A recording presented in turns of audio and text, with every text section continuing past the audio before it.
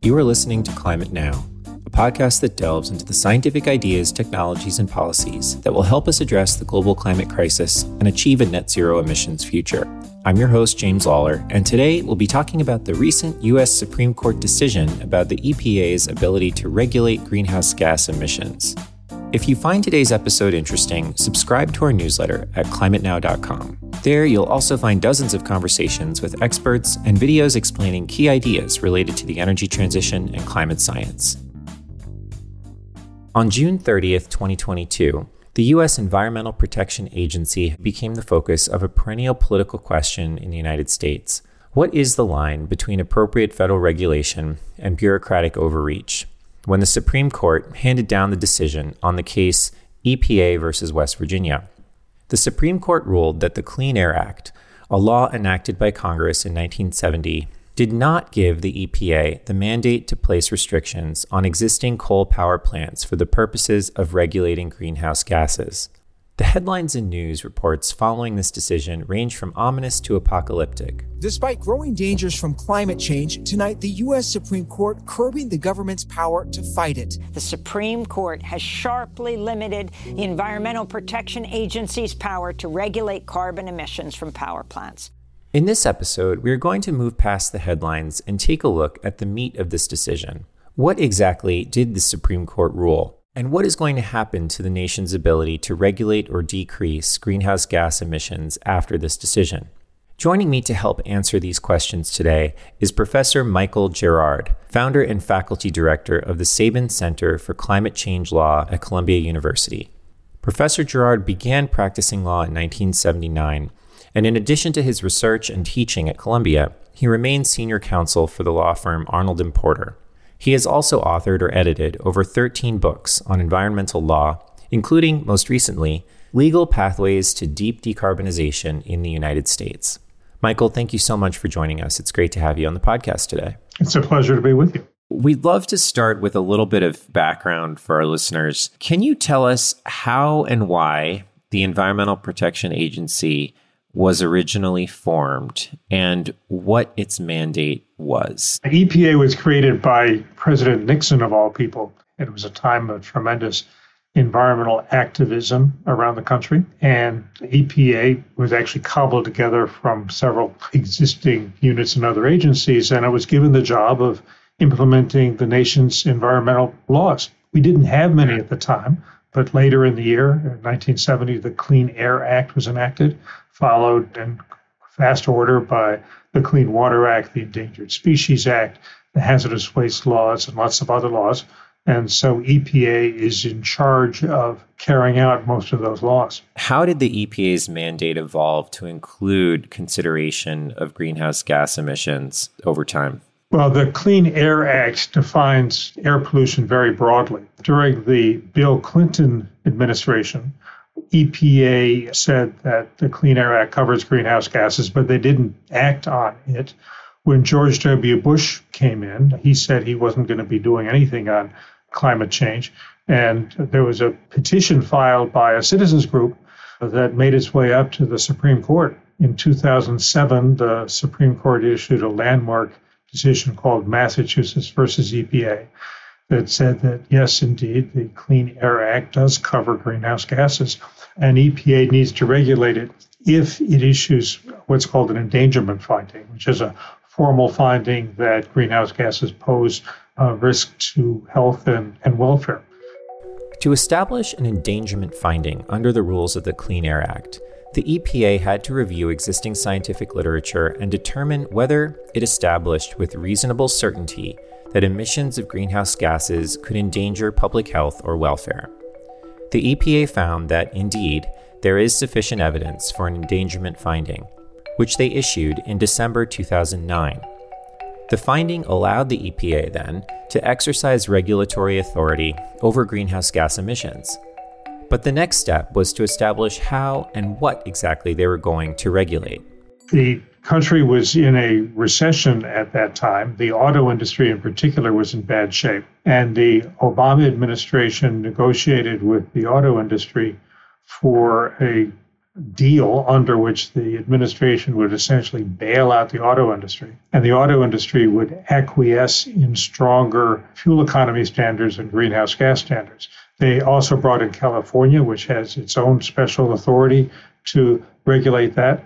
So in 2010, they reached this deal to have much cleaner cars with lower greenhouse gas emissions. So that was the first major regulatory action. EPA then began issuing regulations on stationary sources like power plants and factories. But those regulations were using a part of the Clean Air Act that only applied to newly built sources or modified sources. All of this was challenged in court. More than 100 lawsuits were filed. Who were the counterparties to these lawsuits? It was mostly industries that didn't want greenhouse gases to be regulated, and some of the states that oppose climate regulation, led by Texas and West Virginia. Understood. So they brought that lawsuit. The court, the D.C. Circuit, resoundingly upheld everything EPA did. They said that EPA had ample scientific basis for the endangerment finding. They said that the motor vehicle rule was just fine, and they left standing the regulations on stationary sources. That case then went up to the U.S. Supreme Court. The Supreme Court didn't want to hear the challenge to the endangerment finding or the challenge to the motor vehicle rule. They said there was one technical issue with the regulation of stationary sources, and they somewhat limited EPA's ability to regulate new stationary sources.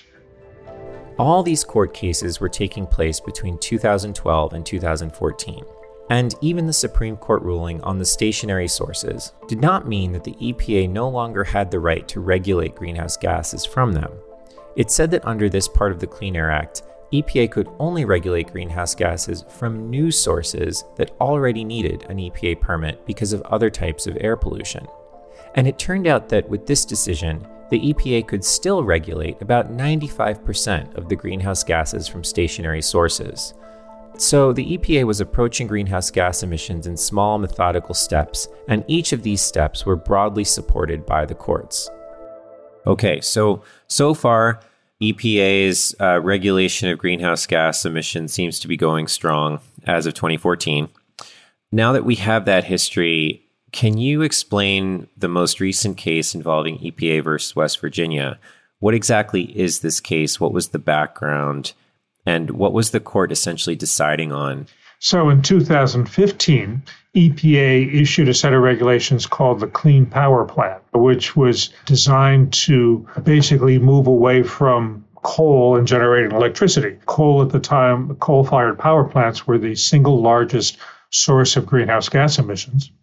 And nobody was building new coal plants, but there were a lot of old ones. So EPA had to use a different section of the Clean Air Act, Section 111D, to regulate these old coal-fired power plants. So EPA issued this regulation. It, too, was challenged in a bunch of lawsuits in the D.C. Circuit. The D.C. Circuit refused to stay the rule. They refused to put it on hold while the litigation proceeded. But then, to everybody's shock, the Supreme Court in February of 2016 on its own stayed the rule with no explanation whatsoever, but by a 5-4 vote, the Supreme Court said, halt, the litigation proceeds, but the Clean Power Plan is not in effect. And why was that so shocking? Because the case was being heard by the Court of Appeals, which had already denied a stay. So in every other case that anybody knows about, the Supreme Court waits for the Court of Appeals to rule before they step in themselves. But here they jumped in while the case was still pending before the Court of Appeals. So the Supreme Court stayed the decision, stayed the rule. The D.C. Circuit then heard argument on the case in September of 2016. But a couple of months later, Donald Trump was elected president, and he had campaigned on a pledge to kill the Clean Power Plan. So the D.C. Circuit apparently rationally concluded, well, no point in deciding because the Clean Power Plan is going to go away anyway, which it did. The Trump EPA repealed the Clean Power Plan, and they issued a much weaker rule called the Affordable Clean Energy Rule, which really would have done almost nothing to reduce greenhouse gas emissions. But litigation can go both ways, as we learned in the Massachusetts versus EPA decision. The Affordable Clean Energy Rule came under fire just like the Clean Power Plan. But this time, the lead plaintiff suing the EPA was the American Lung Association. That because of Massachusetts' first EPA, the EPA had to regulate greenhouse gases, and the Affordable Clean Energy Rule didn't really do that. So on January 19th, 2021, the day before Biden was inaugurated, the D.C. Circuit issued a ruling on the side of the American Lung Association saying the Affordable Clean Energy Rule from Trump was no good and that EPA was right when it issued the Clean Power Plan. So Biden was inaugurated, but EPA said, oh, wait a minute, we're not going to reinstate the Clean Power Plan. It's really obsolete, but mostly because of fracking and the cheaper cost of natural gas. A lot of these coal-fired power plants have shut down anyway, and the numerical objectives in the Clean Power Plan have already been met. So we're not going to go back to the Clean Power Plan. We're going to come up with another set of regulations to deal with the coal-fired power plants that were still operating. There are now on the order of 250 coal-fired power plants that are still running. At one time, there were 750. In the U.S.? In the U.S. Most of them in the U.S. have been shut down, but there's still a lot, and coal-fired power plants are now the second largest source of greenhouse gas emissions behind motor vehicles. So EPA is coming up with the new regulations. In October of 2021, the Supreme Court shocked everybody again by agreeing to take up this case to review the decision from the D.C. Circuit. That was a shock because there was no regulation that was really on the table. EPA said they're not going to go back to the Clean Power Plan. The Affordable Clean Energy Rule was dead. But the Supreme Court wanted to hear the case anyway. What case did they want to hear again? Well, there were a lot of lawsuits that had been brought against EPA for what it had done. And the Supreme Court agreed to hear 4 of them, one each from West Virginia, North Dakota, and a couple of coal companies. Okay, so they agreed to hear these 4 cases. Right, and they issued their decision on June 30th of 2022. And what did they decide? They decided that the Clean Power Plan exceeded EPA's authority under the Clean Air Act, and they based their decision not primarily on the text of the statute, because the text of the statute, the words in it, the court acknowledged plausibly did allow EPA to do that. Instead, the court used a judge-made doctrine, a doctrine they had made called the Major Questions Doctrine. And the basic idea of the Major Questions Doctrine is that federal agency can't regulate a big sector of the economy without really explicit authorization from Congress. And they said that the authorization in this particular section of the Clean Air Act, Section 111D, was too vague and general. And the EPA really needed much more specific authority from Congress to enact such an important regulation. Section 111 of the Clean Air Act is what gives the EPA authority to establish nationwide emission standards for major stationary sources of dangerous air pollution. And Section D outlines how the EPA should approach existing rather than new stationary sources. It states that the EPA should identify the, quote, best system of emissions reduction for a specific pollutant and type of stationary source, and how much emissions reductions are achievable for that system. Then, individual states are allowed to take whatever approach they deem most suitable to match the emissions reductions that the EPA thinks should be achieved by the, quote, best system, end quote, approach. In our conversation, I asked Michael about both how the Major Questions Doctrine worked and how it was applied in this case to Section 111D. So there's a lot to talk about there. First, I'd love to talk about this Major Questions Doctrine. Does this doctrine make sense, or if not, why? So the Major Questions Doctrine is generally being seen as one element of a longstanding conservative attack on the administrative state. The idea that agencies are getting too big for their britches. They're doing more than Congress really explicitly authorized them to do, that it's anti-democratic to have these unelected bureaucrats make these big decisions on big issues of policy, and that should be left to Congress. In the last year, the Supreme Court has used it to strike down a couple of the actions that the Biden administration did to fight the COVID pandemic. They said that the Centers for Disease Control could not impose a moratorium on evictions of tenants in areas that had high levels of infection. And more surprisingly, they said that the Occupational Safety and Health Administration, OSHA, could not issue a regulation requiring major employers to require their employees to either get vaccinated or take frequent COVID tests. That was somewhat surprising because a lot of workers were being exposed to COVID in the workplace, and the purpose of OSHA is to protect workers from getting sick or injured in the workplace. But anyway, the court said that was going too far. That position makes a certain kind of sense that we don't want bureaucrats running everything. But what are some reasons that maybe we would want the EPA or other agencies to have this kind of authority in our society? Well, in the first place, Congress is largely paralyzed on many issues. Congress has not passed a major new environmental law since 1990. We've had 32 years of mostly partisan paralysis. The Democrats are on one side, the Republicans are on the other side. They can't come together and come up with policy. And so we have this looming crisis of climate change. And if Congress can't act because of paralysis, and the courts say the administration can't act because Congress hasn't acted, then we're really stuck. And it's not only climate change, it's other issues. But that's one major problem. It really stands in the way of the ability of the federal government to solve major problems.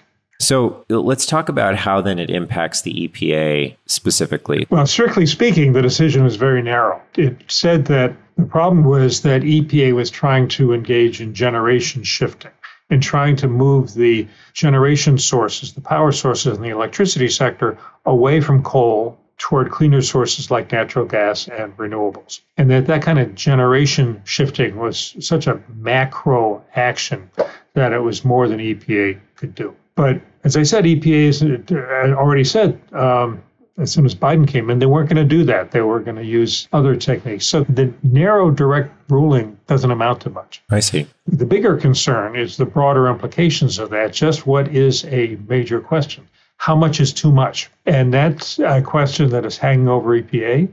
It's hanging over the Food and Drug Administration. It's hanging over the Labor Department. It's hanging over the entire federal government because nobody really knows just what is a major question.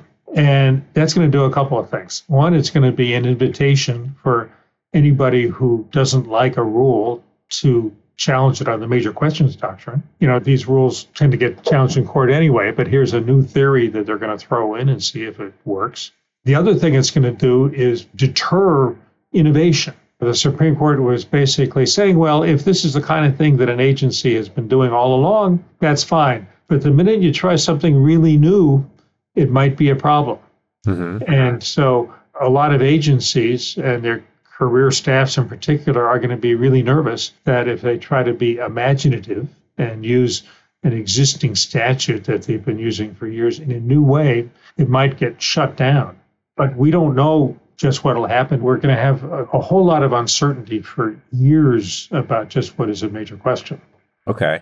Now, as it pertains to emissions from point sources like coal-fired power plants and other power plants, as it pertains to, climate and greenhouse gases, where are we now in terms of rules that the EPA may come out with and, what rules power plants need to abide by? So I think that EPA may come out with regulations regulating other pollutants that come out of coal-fired power plants. These plants emit mercury and nitrous oxides and particulate matter and other things. And so EPA may issue stronger regulations for pollutants. Coal-fired power plants also produce a lot of ash, which is toxic in its own way. EPA may strengthen the regulations on coal ash. Their cooling systems release a lot of hot water into rivers. And under the Clean Water Act, the agency has authority over that. So I think we'll see the use of a lot of different authorities that EPA has to regulate coal plants. However, one other big problem is it going to be an issue if they're doing it because they want to control greenhouse gases? Do they have the motivation of controlling greenhouse gases? That may get them into problems. So if they're cranking down on mercury standards, it's important that they do that mostly because mercury is bad for you, which it is. but to concentrate on those factors, the reasons why these standards were initially authorized rather than as a backdoor to regulating greenhouse gases. How would one possibly discern motivation? Well, in the West Virginia decision, the Supreme Court was citing press releases and congressional testimony and all kinds of other things. And so you'll have other statements about motivation aside from what's in the formal regulatory document. I see. Okay. But as it pertains to greenhouse gas emissions, I mean, what can the EPA do when it comes to greenhouse gas emissions from point sources, if anything, now? Well, in the first place, you're saying point sources. So motor vehicles are currently the biggest source, and EPA has, I think, very clear, explicit statutory authority to regulate greenhouse gas emissions from motor vehicles, from cars and trucks. And so they're doing that, and they are strengthening that. They also have the authority to regulate greenhouse gas emissions from new sources. There's a section of the Clean Air Act, a couple of sections that allow it for new sources. The difficulty is it's much more constrained when it comes to existing sources. There's this little section 111D, that has various qualifiers in it. It's like threading a needle. And EPA tried to do that with the Clean Power Plan. Okay. So really the issue is existing power plants. That's the biggest issue here, yes. Okay. As solar and wind become cheaper and lots of other things happen that we can talk about, I think that's the greater threat to coal plants. Got it. So it sounds like, I mean, I know there was a lot of press around the time of this decision that this was devastating. This decision was devastating in terms of our ability to regulate greenhouse gas emissions and, keep our warming under some kind of control. Do you see it that way or no? I think some of the press was based on the concern that the Supreme Court would go further than it did. There was a lot of worry that the Supreme Court would annul Massachusetts versus EPA. After all, just 2 days earlier, they had annulled Roe v. Wade. Right. But they didn't do that. They didn't go that far. And so the direct impact was a lot narrower than the environmental community had feared. The longer term impact is still unknown. These cases all play out. That's it for today's episode. To listen to our other interviews, watch our videos, or sign up for our newsletter, visit climatenow.com. If you'd like to get in touch with us, you can always email us at contact@climatenow.com or tweet at @WeAreClimateNow. Subscribe wherever you listen to your podcasts so you don't miss an episode. We hope you'll join us for our next conversation.